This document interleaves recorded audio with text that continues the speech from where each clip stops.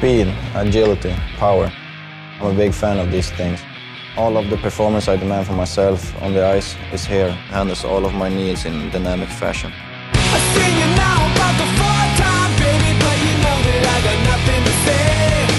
It's so charming to look on your face when you're rising, finding something I just can't do now. I've been around about your heart, I'm looking for you just to shed some light on my day. Feels like ages since I've been on your way. I've been caught up with a handful of new sensations. I hear you call. All right, folks. Welcome to another episode of Roxy Fever. I am your host, Jackson McDonald. With me, as always, Hey guys, it's Vyas Saran. And Elliot Hoyt. Vyas, you have something for us that you wanted us to discuss right off the hop here. I just low-key Justin McElroy from CBC at J_McElroy is really good at Canucks Twitter. And sometimes he just says stuff that I haven't thought about in a while, or maybe I didn't have context for, but he had a tweet about 7 hours ago from recording. We're recording at 7 o'clock on the night of game 16 of the 2011 Stanley Cup playoffs. I don't know what the record is so far, actually, but anyways, he tweeted. I think it's 22, but yeah, I think it's game 22. Yeah. Wait. Oh, okay. Oh, right, because they probably played 2 games a year instead of 1. Yeah. Yes. Okay, that makes sense. Because I actually did the math. If you did the math, it would be 17. But... oh, fuck yeah, because I counted from the wrong number. Because I kind of count that 2011-2012 game as like an actual Stanley Cup game, just because there was actually stuff riding on it. Like it felt like it.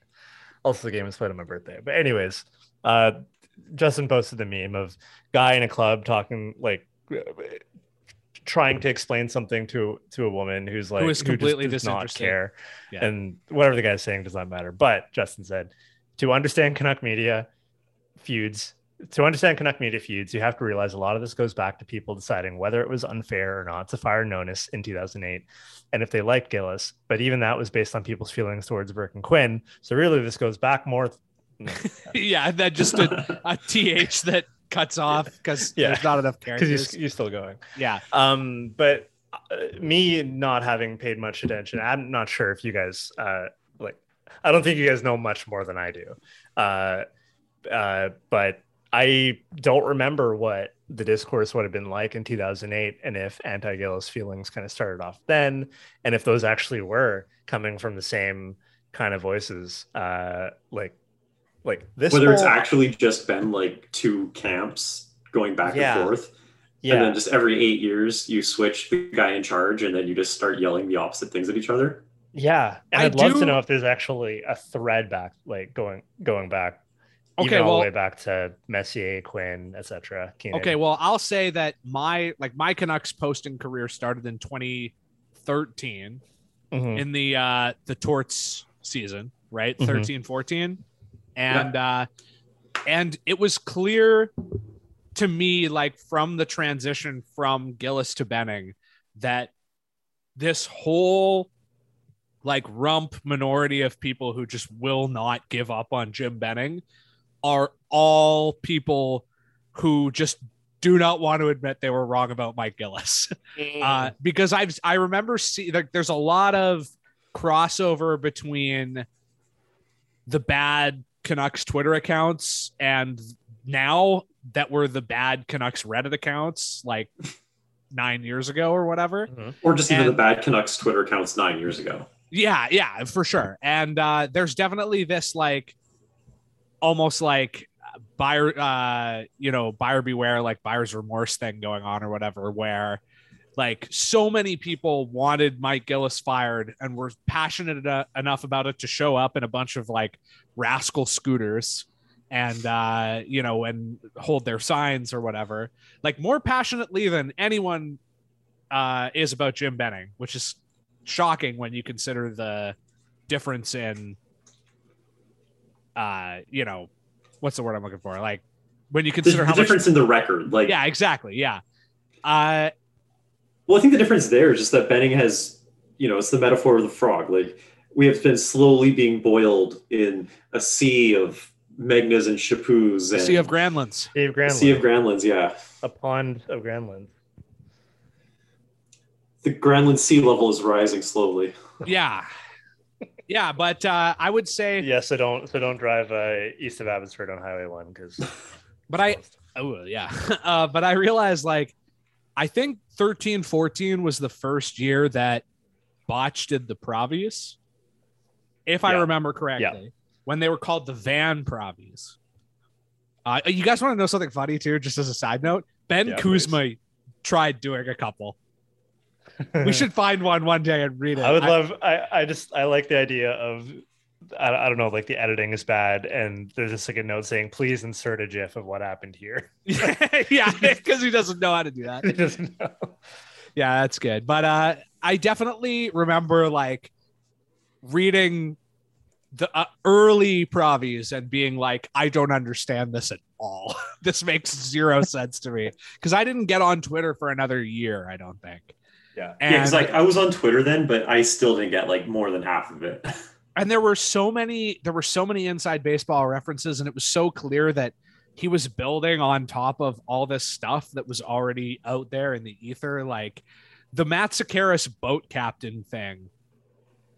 Yeah, I never caught on to that. Yeah, I guess it's just because I think that was just I think it's just that Sakaris had a boat. Like I think it was Botch doing like a Class Warrior stuff where he's just making fun of Matt Sakaris for being a rich guy with a boat.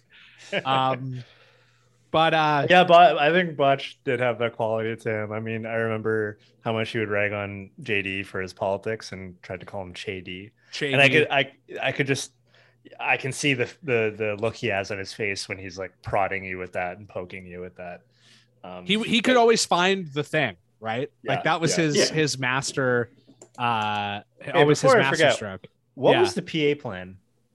Okay. Oh boy. All right. That's another big piece of lore from back. Walk down memory lane. So the PA plan and should that be what we pursue right now? I think we're in need of some plans. The only part of the PA plan I remember is that I think it involved trading Horvat, which that's all I remember too. They should do that. It involved trading. Oh my God. Are we going to do the PA plan? If I remember correctly, it involved trading Bo Horvat for Phil Kessel. I know Phil Kessel was a huge part of the PA plan. And PA, that comes from a Twitter account called PA Islander with the multiple R's at the end. Yeah. And it was this plan to, it was basically like the opposite of what everyone else on Canucks Twitter wanted, whereas this plan to get the Canucks back to contention like immediately. And all I remember is it involved trading Horvat, who he hated, and acquiring Phil Kessel. I can't remember Horvat that early. That's awesome. I mean, a lot of people, myself included, weren't really very sold on like him as the centerpiece of a rebuild. He's been. You were one of the Nichushkin guys, right? I was a Nichushkin guy, but I was a Nichushkin guy largely just because like that's what it seemed like the other smart people thought at the time. I'm going to do a meta Justin McElroy tweet about how this all comes back to the Val Nichushkin pick. It's funny. All of media fights. Though if you look at it, never mind. You got it. Nichushkin wound up being like what Horvat was sort of projected to be, and vice versa. I was just about to say that. Yeah. It is funny how like he's worked out actually quite well, but it took him like I think a couple of different teams and probably secretly alcohol rehab to get there. I was always I'm just dropping like just libel all over the place here, but apparently like he had a drinking problem and that was kind of why he fell off in Dallas. That's what I heard, but I'm happy for him because I always liked him. He was a great he had a great rookie year, unlike Bo Horvat. So okay, thought experiment for a moment. Do you think that would have worked? Because I'm looking at the 2014-15 roster, and after the sit-ins, this is not organized by stats, but sure. I'm just wondering if you slotted in a 2014 Phil Kessel, 2014 Phil Kessel with like Nick Bonino and who else would be on that line? He's a winger, right? Yeah, Kessel's a winger, and he played with Nick Bonino in Pittsburgh when they went up. And they won So, the yeah.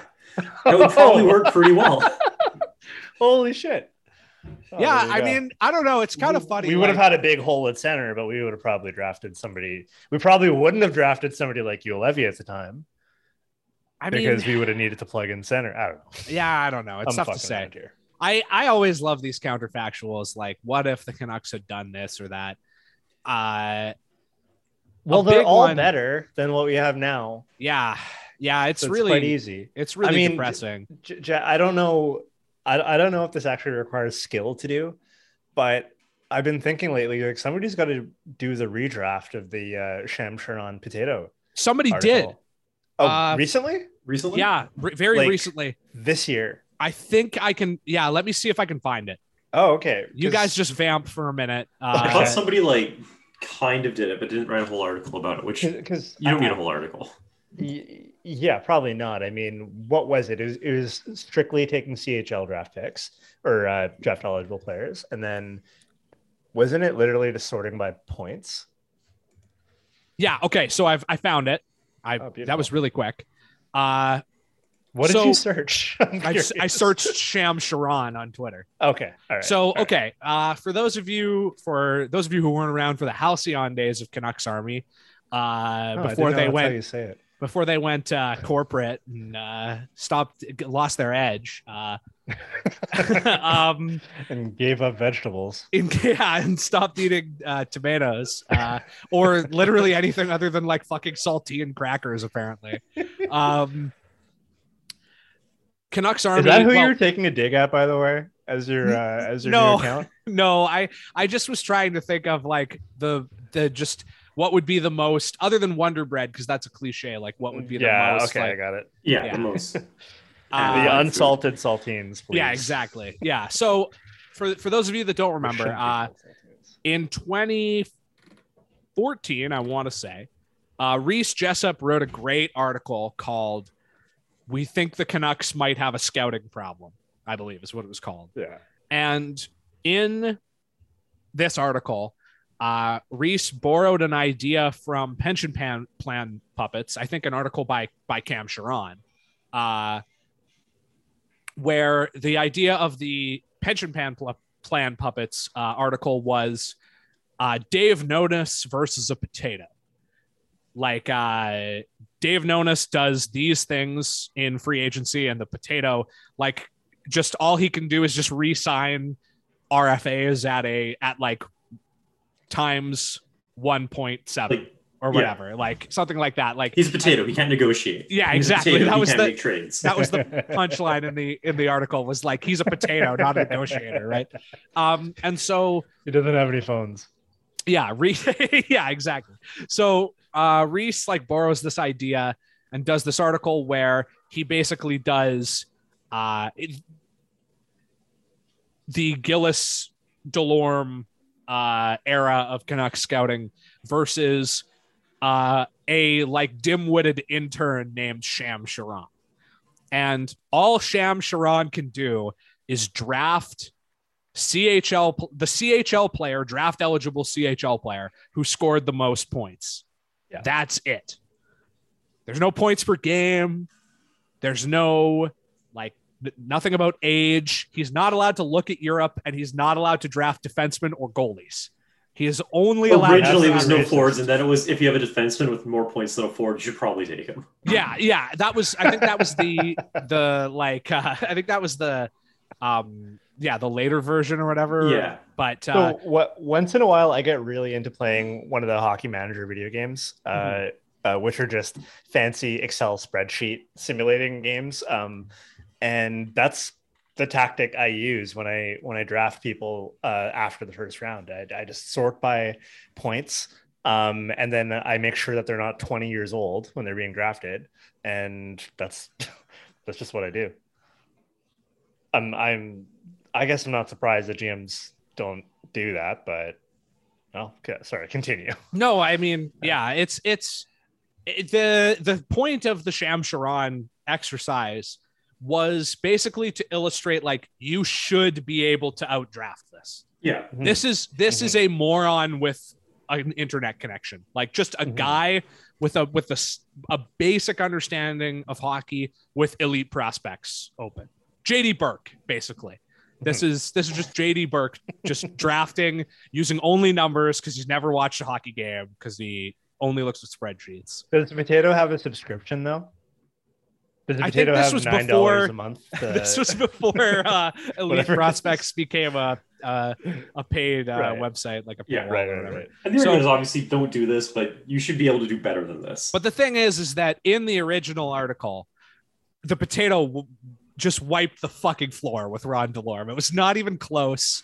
Like the worst player that the Potato drafts is Andre Palat. Pretty much, yeah. On a list of I'm looking at the list and it's a list of 18 players. Mm-hmm, yeah. Drew's on here. Kyle Wellwood's on here. Hell yeah. Brendan Gallagher's on here. It's a lot better than what we have. And also looking at the Canucks scouting list, the guy who played the most, the real list, RJ Umberger was the best pick of all of them. Yeah. If you look at games played, I guess he's not far from Kessler, but he stayed in the league longer than all these players. Do you guys mind if we take a slight detour just for a second here, just on the subject of Claude Giroux? Yes, please. I just randomly turned the TV on recently just before a game, and they had some segment on where they were interviewing like a couple of players from the Flyers. I think the player was Justin Braun, I want to say. It was a tall guy who was good looking. I might have that wrong. But anyways, they were interviewing him about like going out to dinner with Claude Giroux. And he was like, yeah, Claude Giroux, he's like the highest paid player on the team. He's like this baller or whatever. So I thought we were going to go out to this like super nice restaurant. And instead we went to this make your own pizza place where Claude Giroux was just obsessed with the fact that you could get literally anything in the restaurant on the pizza as a topping. So he was just like elated and so excited about the fact that you could get croutons on your pizza. So anyways, I wanted to tell that story on the show because I was like, Vyas would love this. Would you eat crouton pizza? So much. I need to think about that. That's tough on the roof of your mouth. Yeah, that's true. I might not. I might have them on the side to soak up some of the grease. Oh, there's an idea. Yeah. All right. So yeah. Anyways, that's a Kramer idea. Like literally an idea from Seinfeld that Kramer has to open up a pizza place where you can do that. So anyways, God bless. Pet bugs here. The second biggest reason why Claude Giroux is cool. Yes. First one is he sexually harassed the cop. Yeah, grabbing the cop's ass. It's more about the cop and nothing about the first part of that. Oh yeah, of course not. No. Yeah. So Pet bugs here, I'm not sure where he found it, but he pulled up a chart of the original article led up until I think about 2012 or something, because they didn't want to go too recent because it just wouldn't, there would be no point to it. You think Pet Bugs is losing his mind about the barge in the West End? I don't know, man. Okay, sorry. Anyways, no, it's shipping watch has gone downhill. So this one goes from 2014 to like more recently, right? Okay. So here's the list of players that the Potato drafts. Keep in mind this is the drafter Jim era. Like this is the good era of Canucks drafting. So okay, here's who the Potato drafts starting in 2014.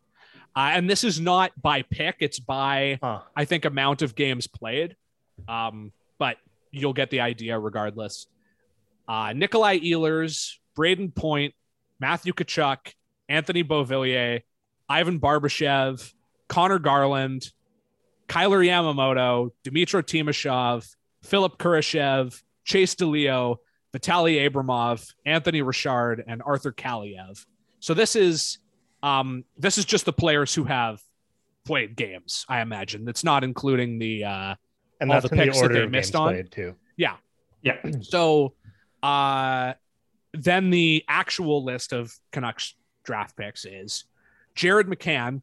Funny that Jared McCann leads in games played. I'll just leave that there, but that's very funny to me. Jared McCann, Jake Virtanen, Brock Besser, Elias Pettersson, Adam Gaudette, Gustav Forsling, Quinn Hughes, Nikita Tramkin, Thatcher Demko, Niels Höglander, Oli Ulevi, Guillaume Brisebois, and Michael DiPietro. I just want to say I literally had a dream last night that I was passively watching a game and the Canucks had brought out like 3 defensemen from retirement to play. And one was Nolan Baumgartner and one was Nikita Tryamkin. Like he came back in my dream. So listeners, believe.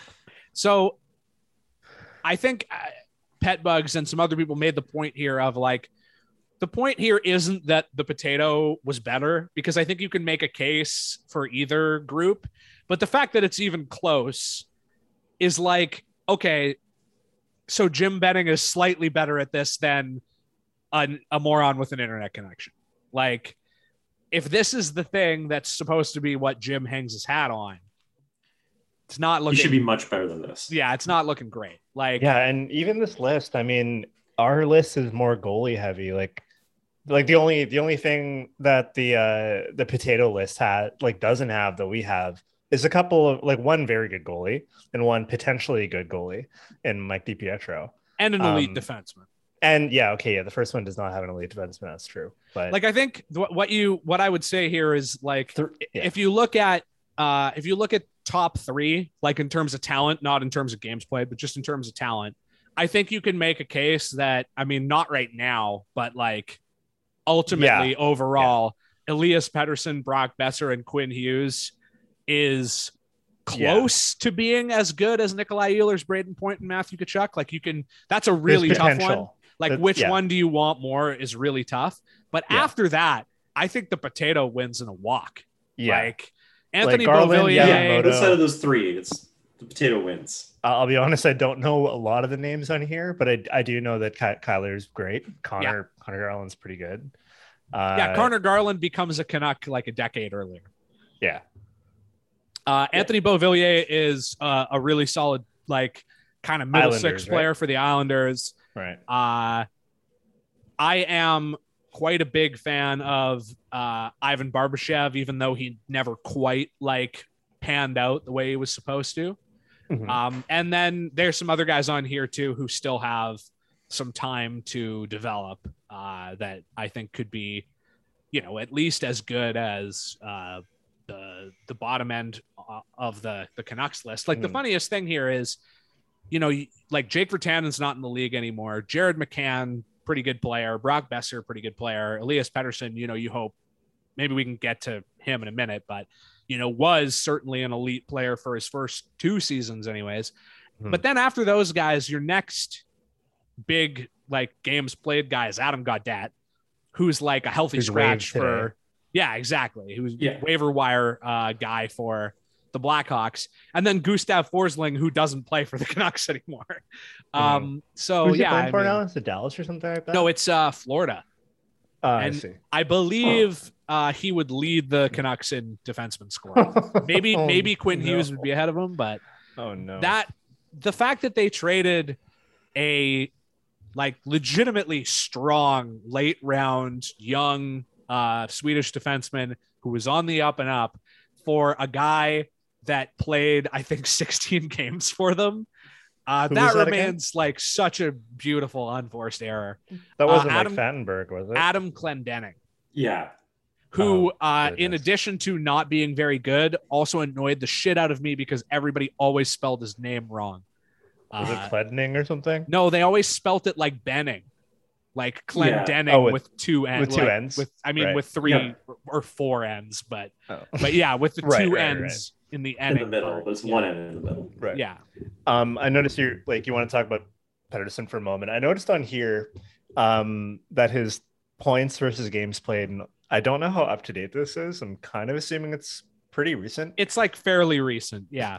But his points are only like 12 points behind his games played, which look, he does not look good right now. It's pretty terrible where things are right now. I do have faith that with changes that I hope will come this year, but even if this year's a wash, he will return to some level of form. But in the long run of his career, like he's still pretty close to a point a game. Yeah. He's been, he still deserves the benefit of the doubt. Yeah. In terms of like 8 years. Regressing. Yeah, he deserves 8 years. Yeah. That's about how long it takes to be able to tell if somebody's good or not. Mm-hmm. I think like if I was just looking at the numbers, I would just say like, look at this on ice shooting percentage, look at the personal shooting percentage. Like this is going to come up, but man, he just is totally invisible. And, you can tell coach isn't happy with him. Not that means much these days, because who knows how much longer Travis Green's going to be around. But like, let me just quickly pull up. I'm just looking at the game box score here for the game that we just watched against the Bruins. And Elias Pettersson played 3 more seconds than Alex Chiasson tonight. Oh no. Yeah, he seemed like he got. Do you think he was benched, or is that just Chiasson gets big numbers? No, he was one of the low minute men on the team. Like Podkolzin played less, Dowling played less, and Dickinson played less. And I think that's it. And then the other thing to consider here is, I believe, he played 4 minutes and 42 seconds on the power play. So at even strength, he might have been lower than like anybody else. Wow. Yeah. It's not good. It's pretty scary. Mm-hmm. What's real quick, how is Quinn Hughes? Like, I haven't looked at his stats, or I kind of don't notice him on the ice too much, which is a problem in itself. But is Quinn Hughes also having like a horrible year? I just know he had like, the 3-point game. Hughes has been actually really solid. Yeah. Like even just in terms of underlying numbers, like here, I can just, if you'll allow me a moment to pull it up. The question of are the Canucks good is obviously answered. And so now my segment idea is, are individual Canucks good? Is anyone individually on the Canucks good? Is anybody doing okay? The funny thing about the Canucks, both from an individual level and from a team level, is their Corsi is actually like not bad. And the reason why is because they're just trailing so much. Right. That it's they just like all that score effects. They get like so much score effects. But like, I had a thing where they just completely fold over and die at like -2 or something. Yes, definitely. Wait, pardon. What is score effects or effects? Score effects is like if you're leading, what you're going to be doing is just trying to kill time, especially in the later half of periods. Yeah. So you're doing things like just dumping it in, you're just clearing the puck. Whereas I see. Whereas if like you're trailing, you're like trying really hard to score. So you wind up just like trailing teams always wind up getting more shots, or at least usually. So like you can kind of correct for it, or at least bin it, so you don't have to look at it as much. Yeah, exactly. Yeah. So cool. Quinn leads the team in Corsi, and he's one of 4-5 players with a positive expected goals. So he's playing great, and his numbers, like his he's one of the only Canucks on the team that is like scoring regularly, or I shouldn't say scoring. He's not a goal scorer, but getting points. Yeah. The other thing about score effects, though, is that teams will also put out guys like Quinn Hughes who can score even if they are defensively questionable when they're trailing. Yeah, they're more likely to take risks, right? It makes perfect sense. Being down 1, being down 2 doesn't matter, but if you can tie the game, that matters way more. So you're going to throw out Quinn Hughes. You're not going to throw Hughes out to defend like a 1-goal lead as readily as you will like a Tyler Myers or Tucker Poolman, which might not work very well, but you think it will. So I guess at this point, we may as well return to the topic of ownership yet again, because that is once again in the news. I think the big update comes from our friend Patrick Johnson in the province. The gist of it is that there seems to be a very real rift between members of the Aquilini family. Unlike the allegedly trumped up rift between Miller and Horvat that was reported by Matt Sakaris on the podcast, the Sakaris and Bryce podcast, which apparently makes it totally illegitimate. What did you guys think about that? Just while I right, anything sorry, said on a who said podcast is what? illegitimate. Okay, so Is that Don Taylor talking about younger media guys or what? no, it was Ian McIntyre. Because those hell two yeah. have been swiping at each other. You like that? Like that? Yeah, I do. Let them fight. Oh, sorry. Oh, I'm trying to. Let me do this louder. This is from the pig orange sound effect. Pig sound. This is you. Sorry. Okay, I can't. Yeah, it's not, I can't hear it. It is not Oh, coming. you through. can't hear it? Oh, No. fuck. Okay, Justin will do that. Anyways. Okay, yeah, Justin, add in an winking sound effect there, I guess. I don't Do know. it. Do it every time Jackson speaks. All right, so yeah. Anyways, just while I look for this, Just Quote go for here. it. Just go for it. We'll have dead air. Just go for it. no, I was going to say while I look for it, do you guys have a quick take on the Sakaris Ian McIntyre thing? It was really great to see Sakaris bring up that picture of McIntyre Yeah. Okay, go. exiting the plane with Francesco Aquilini, carrying his bags for him or something. I don't know if that's what he was doing, but that's what it No, looked he like. was carrying his own bag. I don't know. I don't believe it. He's carried a lot of things for ownership in the past, like water. Get it? Yeah. Anyways. Yes. It definitely was wild to see like an actual media person outright accuse him of that. I love that. I did not know that there was that much naked distrust between media guys. Like, I just assumed these guys are always going on each other's shows. I had no idea that, obviously we hold IMAC to a certain standard, not standard, but like we criticize him for. Hold him in contempt, you might We hold say. him in contempt. That's a great way of putting it. For good reasons, but I just didn't expect all the media guys to do that amongst themselves. The only person I would consider to do that would be Botchford.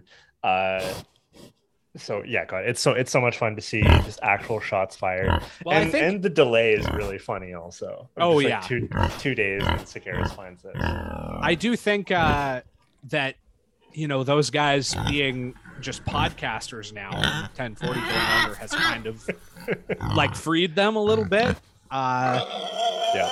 But I mean, Pig at the same sounds. time, just talking to media friends and stuff, apparently Sakaris has the worst intel of anybody in the Evidently. yeah, and I mean you could tell that by just how every single person in the Canucks organization was just immediately like, the Horvat Miller Rift thing is total bullshit, which makes sense because why would the only two guys on the team, the only two forwards on the team who are playing well, hate each other? Yeah. That It doesn't made really no make sense. I didn't believe it. when it The came only out. thing I could see is maybe the good cop bad cop thing where Miller's a hard ass and Bo is a sweetie.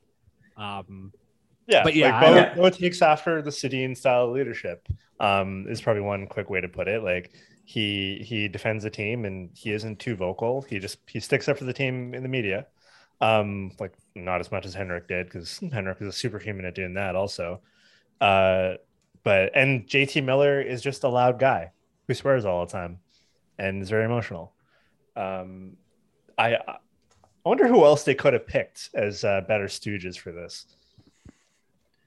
In terms of who there Rift, would be a captains rift of the between. Rift. Yeah, it's tough because those really are the only two guys who I think of as leaders in the room, Yeah. because everybody else is really young. Yep. Which is kind of funny because the Canucks went out and paid a premium for all this leadership and all this veteran presence or whatever, and now all of a sudden they just have 1,000 young players and a bunch of nobodies. But also it's kind of like how they designed the structure of the team, the personnel. yeah, They hired a bunch of rookies to run the team. yeah, it's Yeah. true. And no wonder.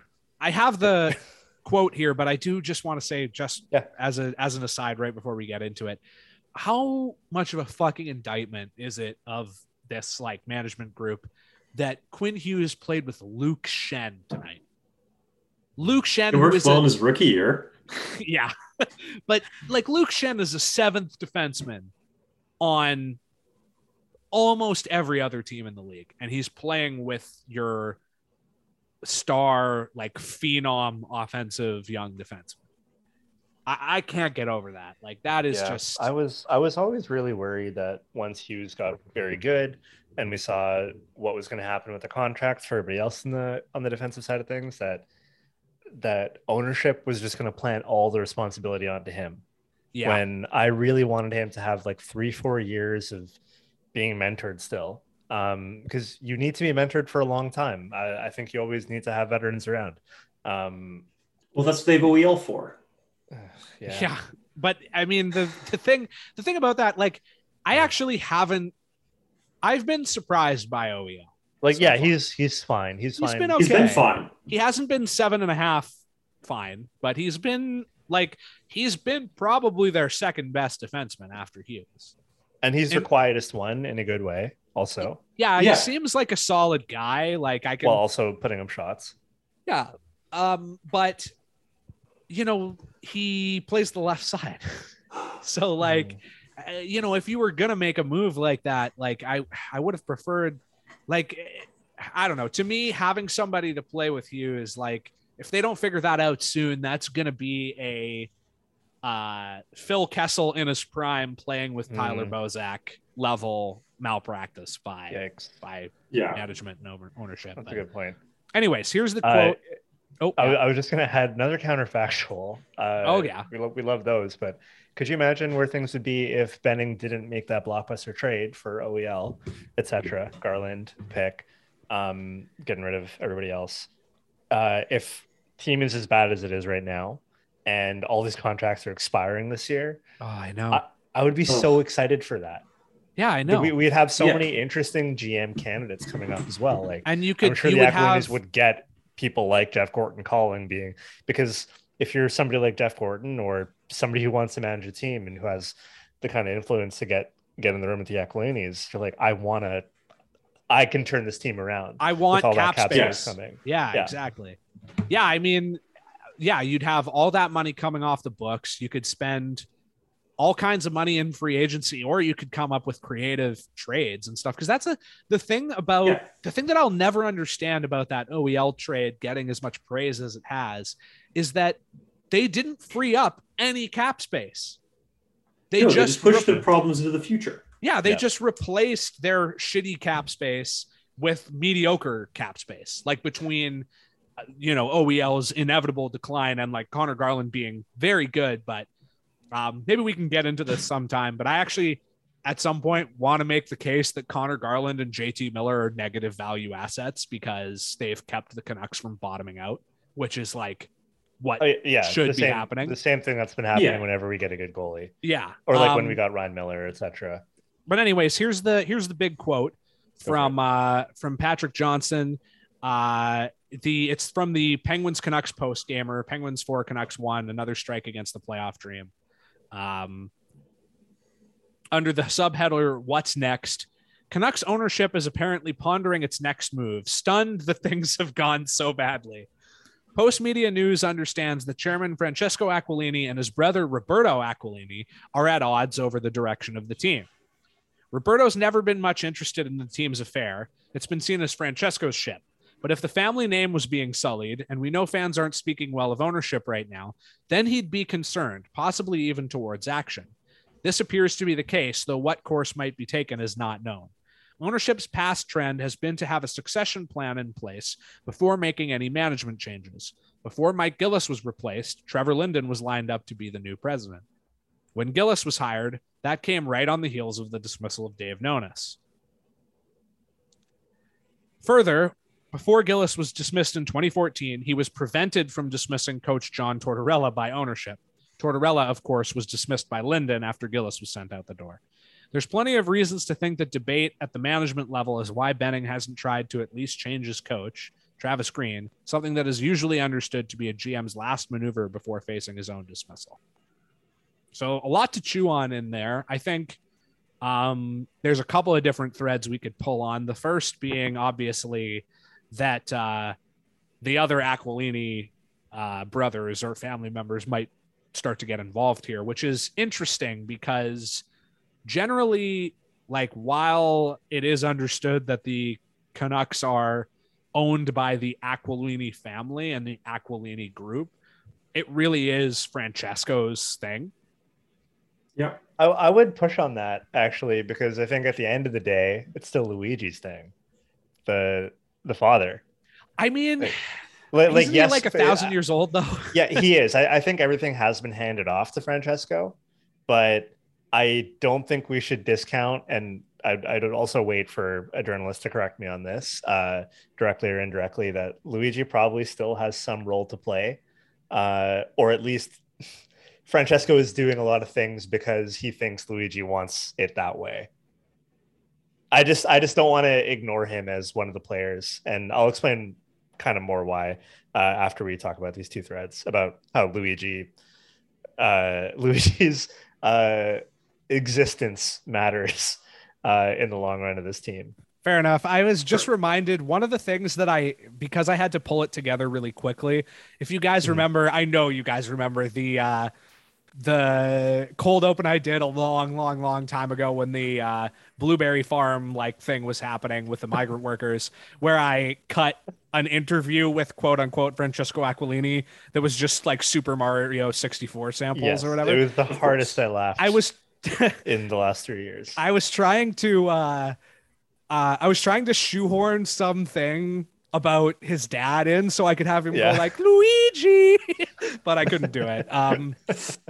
Anyways, the other thread here that is definitely notable is the implication here that Jim Benning does not have the authority to fire his coach, which I think is a really big deal because it basically tells you that everybody in the organization right now is pretty much a dead man walking. And the lame duck franchise. I want to be careful here because I don't want to get anybody. I don't want to, give away too much basically.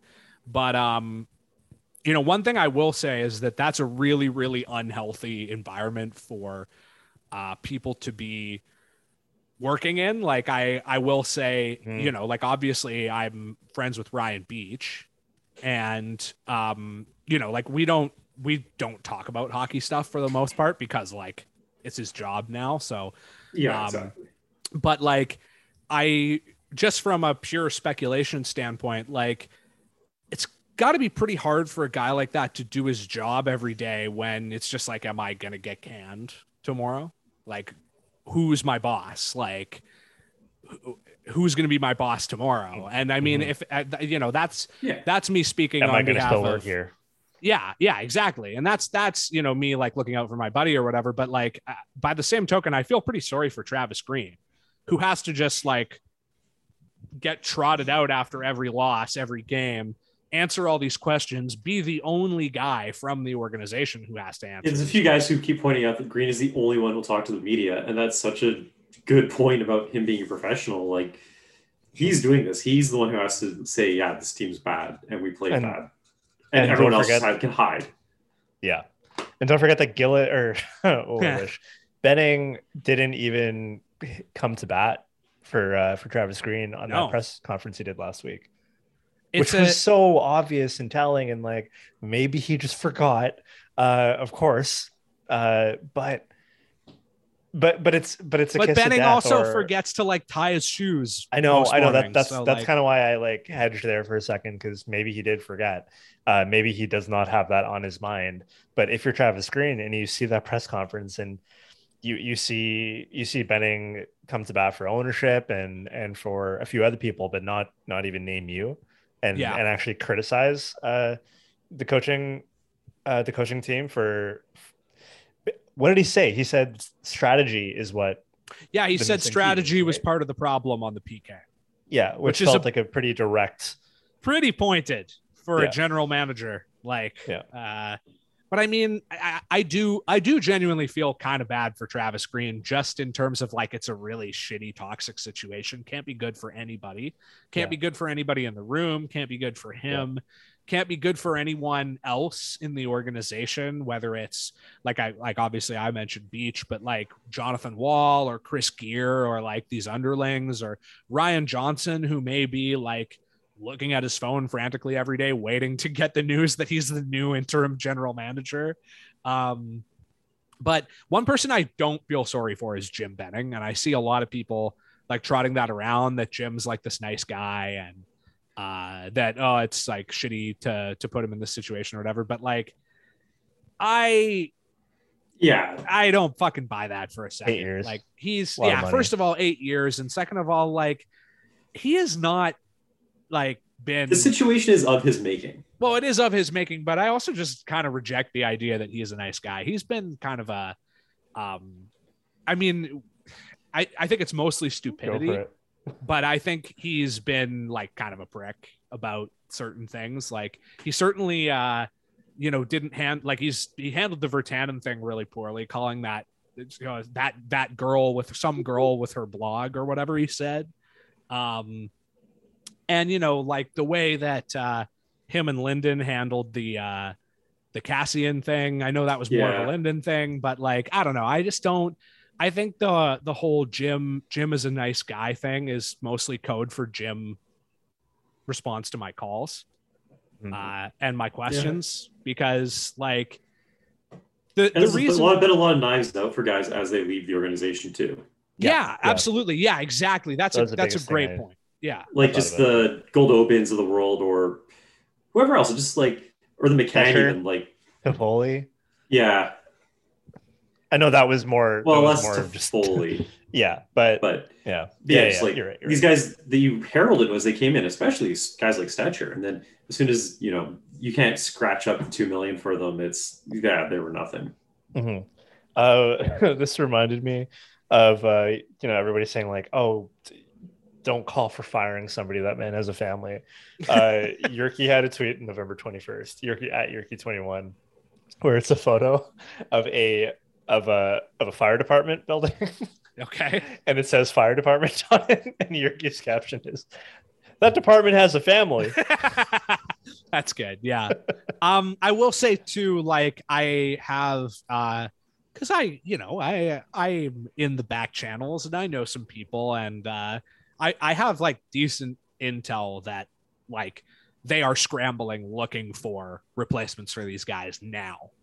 But it's just a question of how long is that process going to take? Are they going to like their options?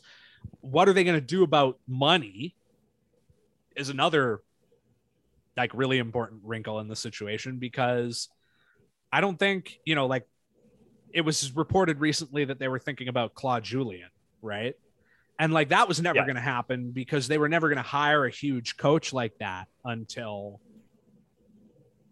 the management situation is figured out. So, I mean, I wouldn't be surprised if this drags on for another few months, just because of the general like apathy the ownership group has towards spending any money. Apparently, not to open up a whole other can of worms, but it is crazy how quickly how quickly that switch flipped from being a team that was willing to spare no expense, a team that also weirdly like still doesn't mind being on the hook for OEL's gigantic contract, but like is worried about, spending money to go out and get a coach or whatever. Like it's, and waiting out of nowhere, suddenly being willing to buy out contracts. Like after many years of everybody wanting the Aquilinians to do that, then they do it kind of at the wrong time.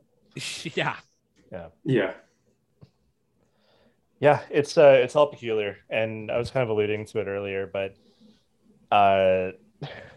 somebody had a really good tweet where it was a pretty simple thing where they did the Succession theme music intro, but interspersed it with photos of the Aquilinis. I'm sure that would have been really funny to me if I had any idea about that show.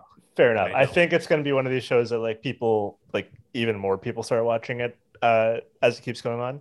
Sure. I'm a big fan. All it is, it's a soap opera written by some of the guys who did In the Loop and The Thick of It. And Oh yeah, okay. Okay. but yeah. anyways, when Luigi Aquilini dies, and remember, Luigi Aquilini is quite heavily involved in stuff. Do you remember what was it 2 years ago? The stuff about the water for the migrant Oh yeah, workers. he's That was certainly Luigi. he's certainly involved in the day-to-day like business operations. I don't know Yeah. how much that extends to the team, but Yeah, but that's he's very but- involved in the Aquilini group at the very least. Yes, but he's also very cognizant about the image of the family.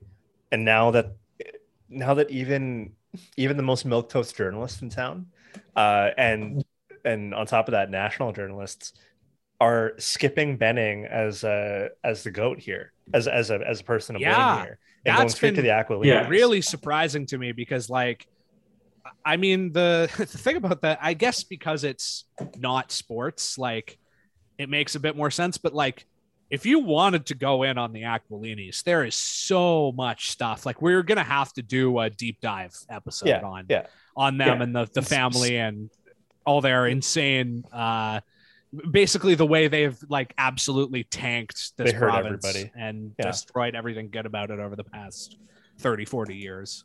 Yeah, and sports and going off of that of talking about how there's so many different things you could talk about that family. Sports is naturally the easiest way that this family is going to get criticized. It's a very like there's not a lot of reporters who are going to talk about rent control. There's not a lot of reporters Yeah. who are going to talk about deaths on the farm. And like in certain circumstances, some of that stuff is going to be a big national story. But 2 kids died on an Aquilini farm, Yeah. in an RV, and like that same year, the Aquilinis were like number 3 on the Vancouver Magazine's most powerful people list. Like, and it was discussed as like a legal issue that they had. Anyways, sports is a very easy way for the Aquilinis to be discussed by anybody, and for the name to be tarnished, and for the name to be elevated. And I think Luigi knows that, unless there's been a major cognitive decline lately. I don't think he's ignorant of that. And I'm sure that there is a bit of that shadow going on here, just on his sons. And that might be what Roberto is also leading on, where he doesn't want the family name. He and his dad don't want the family name to be tarnished.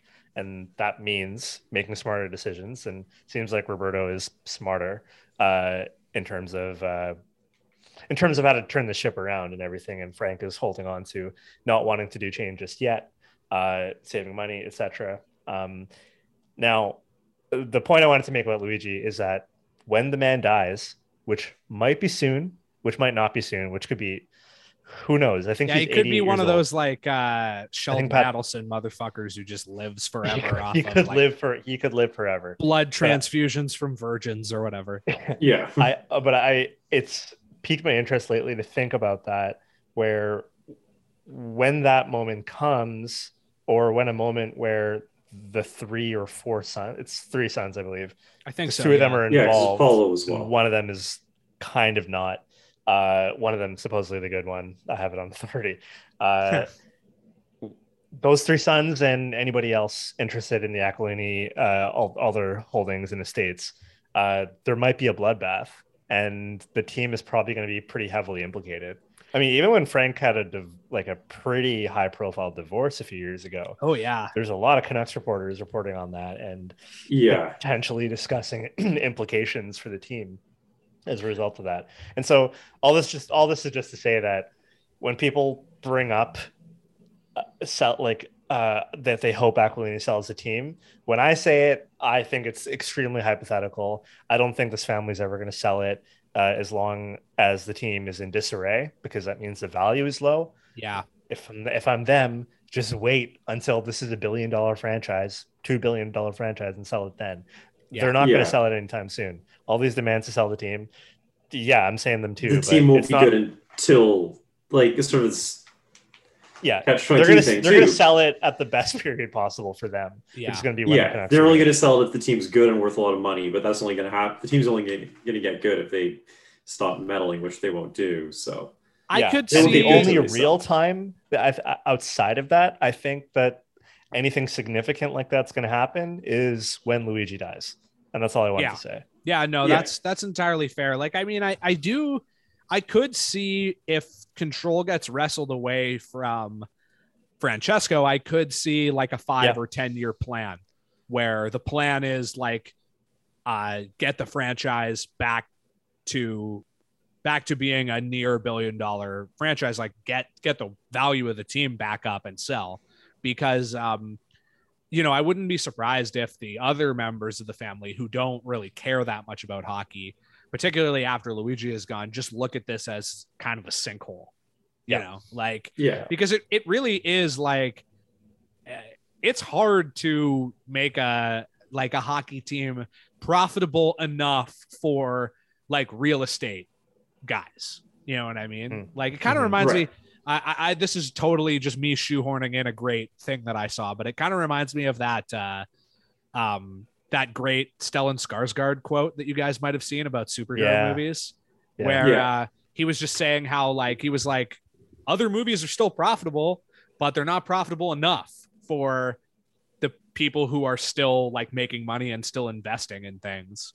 And I feel like about what movies to get made. Sports and entertainment is kind of a similar boat where it's like, you know, nobody who buys a hockey team is really buying it to make money unless they're like kind of C or D tier billionaires who are kind of stupid. Like the guy who bought the Coyotes and is just like trying to bleed them dry. Like the fucking Jim Spanfeller or whatever. Anyways, this conversation. The other thing about them being real estate guys is that apparently they won't sell the team with the arena. Like they want to keep the arena. Oh, that's hilarious. I heard and that's going to too. make them like they're not going to be able to do that. Like, nobody's going to. No one's going to buy it without buying the arena as well. Because if you can get like an expansion spot from the league, you can probably get Quebec City to build you an arena, or like Houston to build you an arena, or at least like go halvesies on it with you. Well, exactly, yeah, and then you get an arena. What are the deal? Why would you just buy GM Place? Like, yeah, exactly. And you don't get to buy GM Place. Like, no one's going to take that deal. Yeah.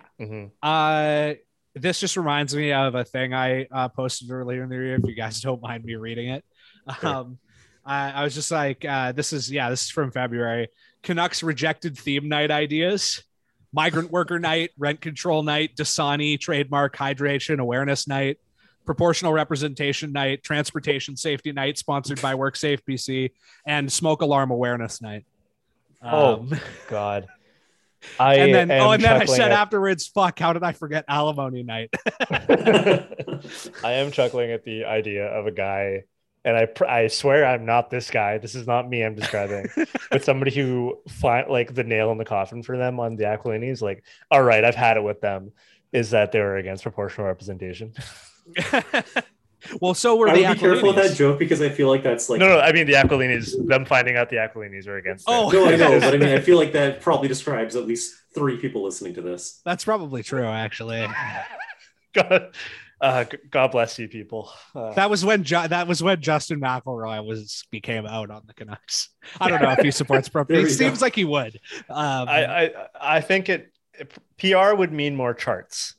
Yeah, exactly. More interesting charts, more colors in the charts. Big chart is just way behind that. Yeah. Any other Canucks stuff, or should we move on to Bergevin?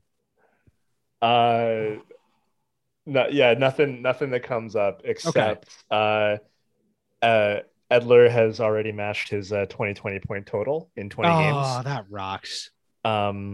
He has 8 assists in 20 games. And he's +5 and plus minus. Ooh. And yeah. There was one tiny more thing is that Gary Mason, who's a Globe and Mail columnist, and I only know him as in like his like retirement period, but apparently he's a close friend of the Aquilinis, or is close knit with them in some way. Sure. He tweeted that he's not convinced that any general manager will be hired until a backup is 100% sorted.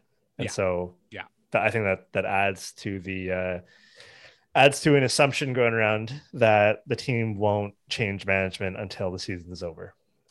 I would frankly love to see that, because I want to know like what this looks like in February, where it's just like we've continued to just sink into the darkness. Like, I don't know. A part of me really is just like, this is the most compelling Canucks hockey I've seen in like a couple years anyways, because it's just like, I want to see how bad it can get. I want to see gossip, I want to see that PK get below 50%. I want to see, I hope they never win another game. I hope they stay at 6 wins.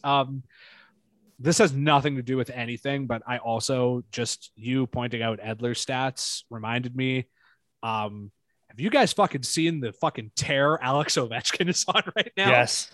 The dude is 5 points away from tying how many points he had last year. And obviously it was a truncated season, but like still, he has 37 points.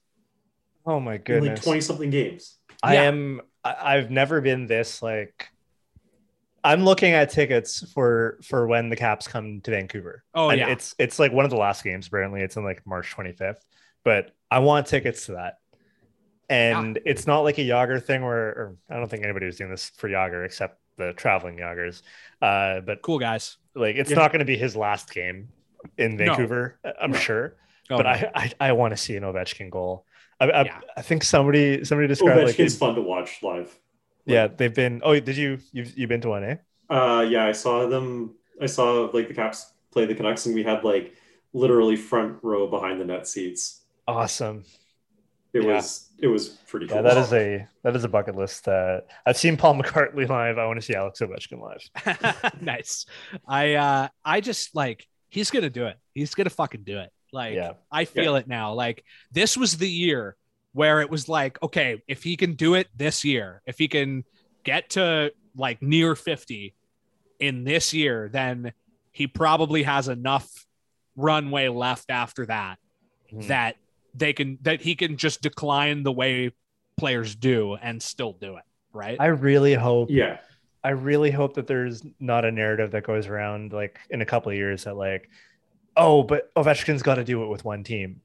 No, I hope that there is a sweepstakes for Ovechkin. Oh yeah, coming up in a couple of years, unless the Capitals somehow keep turning it around, to just get him on the next super team, throw him on the front line. Whoever the best passer is in the league. Having said that, though, the Caps, from their perspective, like Alex Ovechkin scoring his 895th goal in a Caps uniform is worth more than like a dozen Stanley Cups.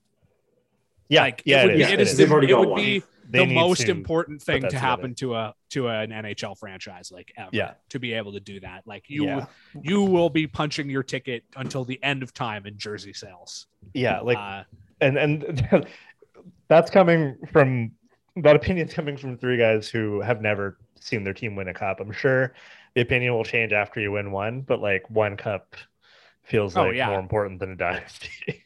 Yeah, absolutely. Like it makes sense. Like obviously you probably wouldn't be saying that if they hadn't already won their cup, but like they did. Who gives a shit? Alex Ovechkin, 895 goals, baby. Only thing that's so much better that they've won the cup. Oh my God. Oh yeah.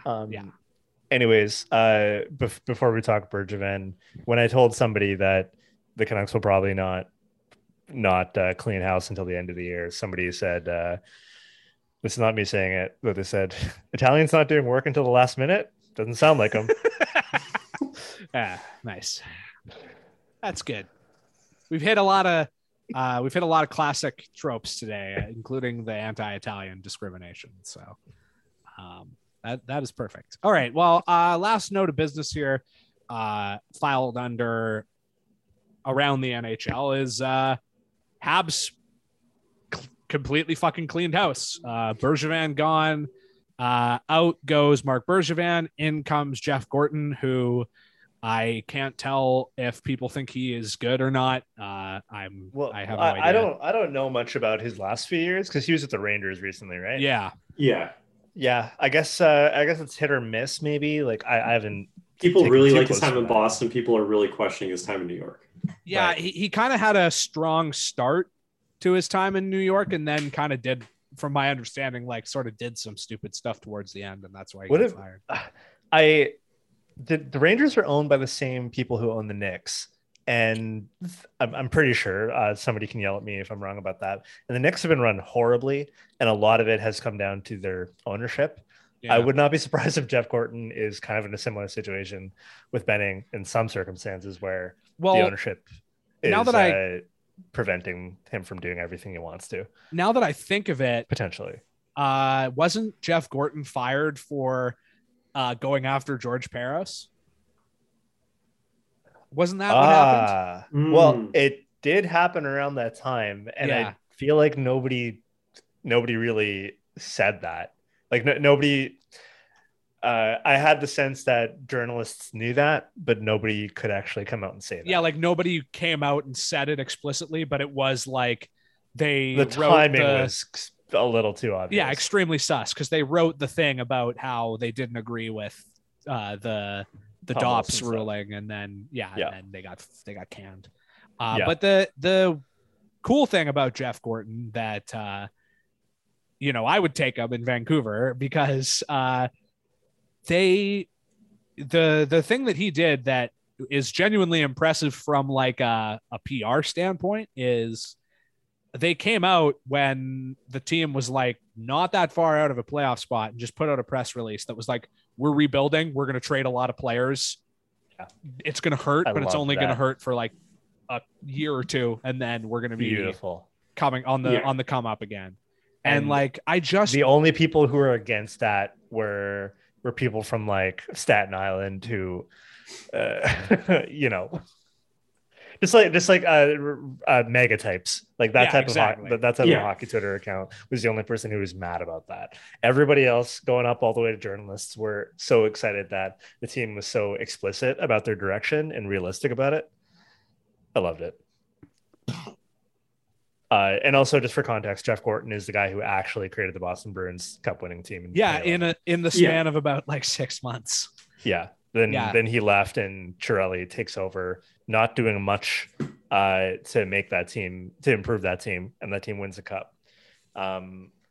So if the fucking Aquilinis could actually stick to their principle of copying whoever won the cup, they picked the wrong guy.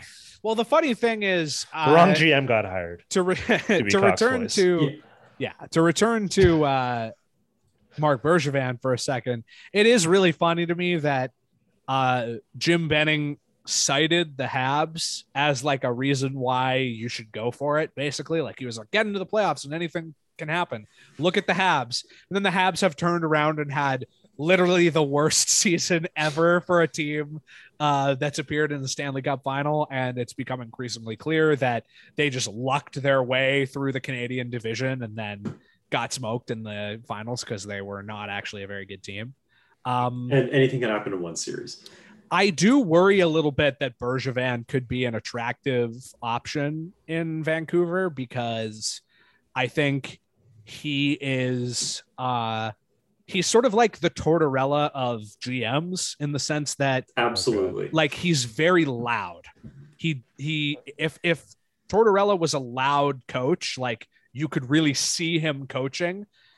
Bergevin is the same thing for general managers. You can really see him managing all the time because he's just always doing shit. Kind of sometimes for no apparent reason. But I would be leery of the fact that Bergevin has gone on the open market, because he also has ties to the team as well. He played for, he's a former Canuck. Yeah, he played for the Canucks. For like a cup of coffee in the late 90s, I want to say. Yeah. Didn't he show up in like 2004 in that there is a trade deadline after the Purdue suspension where I don't know, maybe you're right. Oh, the West Coast Express will be rejuvenated with Marty Ruchinski and Jeff Sanderson. And I'm pretty sure got Marc Bergevin that year or maybe the year before. The trade deadline. If we're going to hire a former Habs front office guy with a Vancouver connection, we all know who we all know who it should be instead.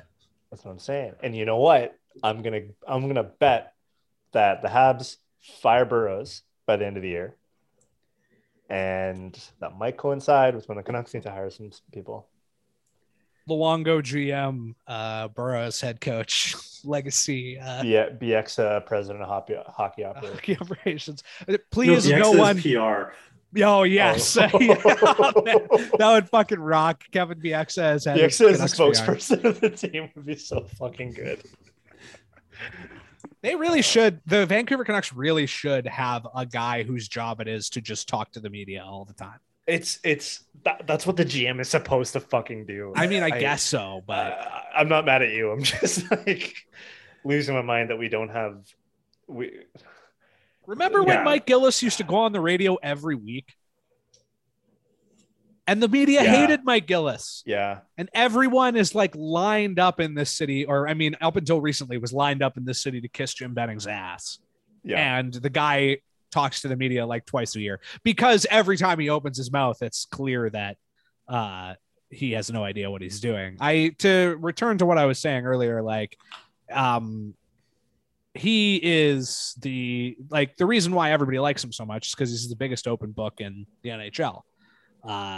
Anybody who calls him gets the answer that they want, gets like info that they wouldn't get from pretty much any other general manager. And you know that because random fans were getting like high level Canucks intel from Jim Benning when he started here. Like, I don't know if anybody remembers this, but there was like an old story from the Ula Levy draft from Jason Botchford about like some random fan who went over and talked to Jim Benning about the draft, and Jim Benning just like opened up his briefcase and like showed him his notes and shit. Yep. And then got fined for tampering.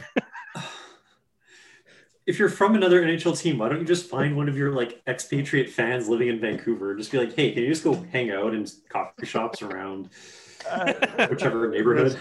Who's to say that that's not been happening for 8 years already? Anything else, boys? I was going to add about Bergevin that Sure. I don't see him getting hired here, just mainly because He's French. of the Mailloux. No, just the Stephane Mailloux stuff. I think, and Logan also Mailloux. the proximity to the Blackhawks in 2010, which I don't believe what he said about it. I saw fans today talking about fucking getting Evander Kane. So I don't know. Like I saw that too. It sucks. Like it's one of those things where it's like you think that, like, I hate to do the Twitter is not real life thing because I think that a lot of the time that's horseshit. Like sometimes it's good perspective, but a lot of the time it's just an excuse for people to just like poo-poo really strong criticism or whatever. But like, I think in the instance of like, I mean, it was a long time ago, but like the Canucks hired Mike Adeza and that was no fucking problem. And it just got buried. So, I mean, I think the first thing we would see if Bergevin got hired is an iMac like redemption piece on it. I mean, I don't know if we made enough hay about that fucking Virtanen article that he wrote. Like, if he could write that Virtanen like battled hard in the corners and like took everything in stride, then like I see no reason why he couldn't write that Marc Bergevin has learned his lesson by being fired for being a shitty general manager. Yep. Couple notes. I was just doing a small scroll through Twitter, but apparently Spencer Gillis contributed to the province online today, talking about potential replacements for the Habs GM. Oh shit! Really? Yeah. Literally, 15 French. This is the title: 15 French-speaking NHL general manager candidates. Did he write this? Or yeah, it says it says a guest submission from Spencer Gillis, who is a University of Toronto fellow in global journalism. He lives in Toronto, he lives in Montreal. So, oh fuck, that's wild. Yeah, oh my god, to him. This can be our excuse to have him on the show. He can talk about this. Yeah. Oh, that's a great idea. Actually, I know he's probably in town soon, so hopefully we can get a beer with him. I would fucking rock. Couple more notes from that scroll is that PJ tweeted yesterday that a completely idle thought that is pure observation and has no reporting behind it other than looking at Google. John Chayka is free to work again on January 1st. Interesting. I do not think he will ever get hired anywhere ever again. No. I think the fact that he blew it so badly and was also